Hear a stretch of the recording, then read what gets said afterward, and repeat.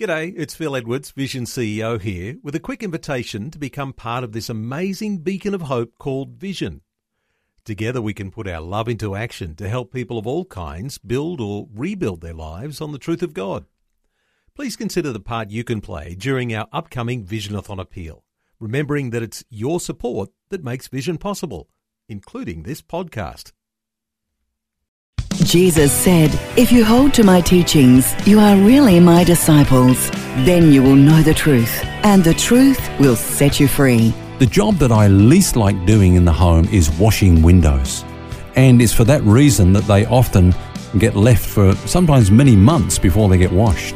I remember there was a time when we looked at our windows and, well, that's what we did. We looked at our windows. We didn't look through our windows because we could hardly see through our windows. We noticed everything that was on the windows. There's a sense in which you and I are like windows. God wants people to look through us and see the glory of God.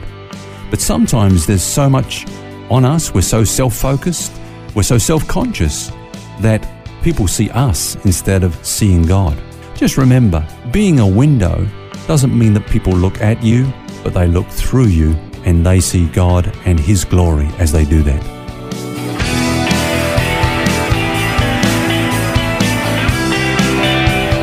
This is Set Free with Ken Legg. Hello and welcome to Set Free. It's Phil here, and with me is author and teacher Ken Legg.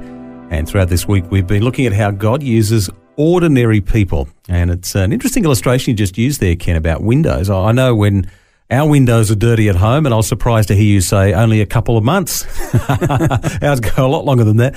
But you don't tend to look through them to what's on the outside, but you look at them. You see all the grime and fingerprints and whatever else that are on the glass there.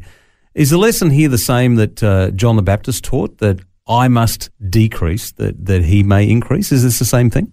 Yeah, I think it is. You know, throughout this week we've been emphasizing the point that God uses ordinary people. Now, if we thought that He used extraordinary people, that would immediately get the attention back onto us. Am I extraordinary? Am I extraordinary enough? Or am I more extraordinary than others?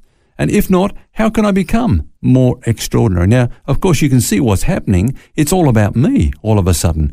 I'm the person to focus, but faith always looks away from us and looks to God and gets the focus back on God. The great thing about the kingdom of God is that God uses ordinary people.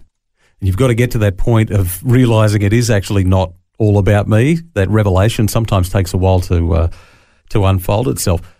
Is the main point to remember here that we are just ordinary people who have an extraordinary God? That's what you're saying, isn't it? Yeah, that's right. But look, let's take that a step further, Phil, because every day our extraordinary God is doing extraordinary things through ordinary people. Now, the next question is, what will we do when God does extraordinary things through us?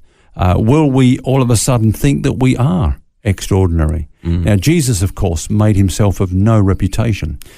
His success never went to His head. He never capitalized on it to build Himself up and make a big ministry out of it or a big name for Himself or any of that sort of thing. So the question I'm basically asking here is, it's not even, do you have faith that God can use you? Because, of course, He can use you and He will use you.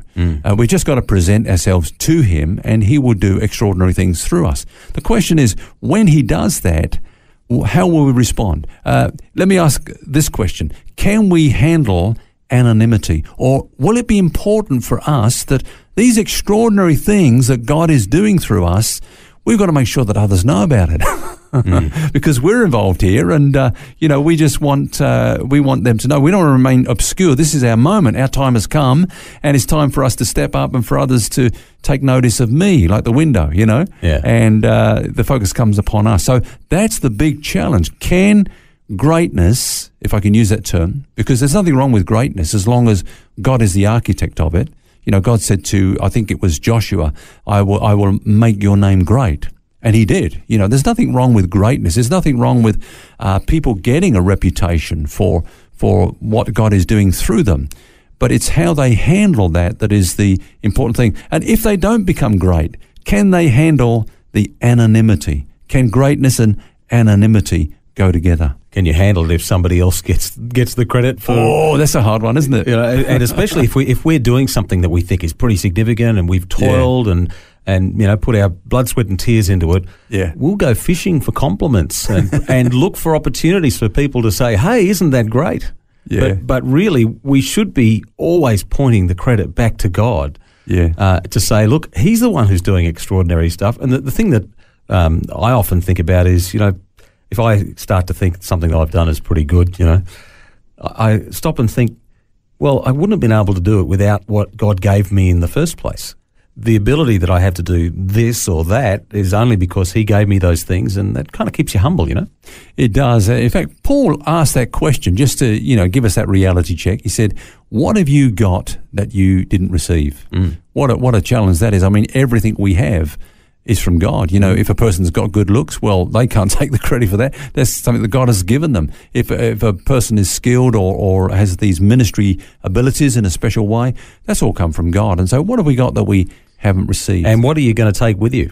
Yeah, exactly. None of that. You mentioned just a little while ago a very good point, Phil, about if we do something, but somebody else gets the credit for it. What a challenge that is. What a test for us that is, I mean, we don't mind people getting the credit for what they have done, but if we do something and they get the credit for it, that's very challenging. And it just reminds me a little of a humorous story. Just recently I've been overseas and ministered over there, and one of the pastors over there, it's a third world country, he said, look, would you mind sending me over some of your teaching notes? I'd love to get a hold of those and use them here. And I joked with him. I said, well, yes, I will, but I can see what's going to happen here. You're going to preach this stuff, and then the next time I come over, I'm going to preach one of my sermons, and you would have already preached it, and your people are going to say, oh, we know where he's got that from. He got that from our pastor. That's funny. The Bible talks about God using nobodies. There's plenty of them that we've talked about, but their names are now etched in biblical history. Their deeds are often talked about and preached about, probably in your notes that you're just referring to there. The judges, the kings, and the disciples. That's right. Like we talked about Joshua a little while ago, how God said, I will make your name great. And so he was a nobody until God took him up, and then God made his name great. But Joshua was always conscious of the fact that his greatness came from God. And as I say, God doesn't mind us having greatness as long as he is the architect of it. But here's the thing, not everyone that God used ended up with a big name. I mean, Jesus had 12 disciples. Now, we know that one of them bombed, if I can use that term. One of them dropped out, Judas Iscariot.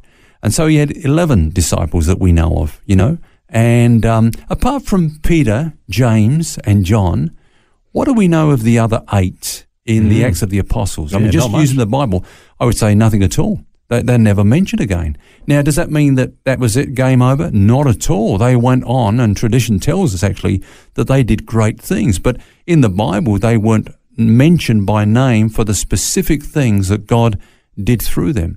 So they were able to go forth and experience greatness, or the ability to be available to God and for him to do extraordinary things through them, and yet not get any recognition. In fact, let's even backtrack a little bit further, Phil, to the time that Jesus had those disciples with him. Now, there's one disciple there. His name is called James. It's not James, the brother of John. It's James, I think it was this Alphaeus. Now, they called him James the Less, and there was a reason for that. There's the James we know of. That'll keep you humble. There's this other guy, wee Jimmy. Let me ask you a question. What did he ever do that we know of, even in the ministry of Jesus? We don't read of one thing that he did. But he was a disciple of Jesus, and I'm sure he did many things, but he's never actually noted by name for anything that he ever did. And I think that gives us a challenge, and it gives us a sober reality check, is that God may use you, and the fact is you may be a person without reputation. People might not know what God is doing. In fact, right at this very moment, there are millions and millions and millions of Christians who are working away for the Lord in this country and in other countries, and nobody knows, apart from God, really, what they are doing, but God is using them mightily. Nobody knows apart from God, but at the end of the day, he's the only one who matters. So that's a great perspective.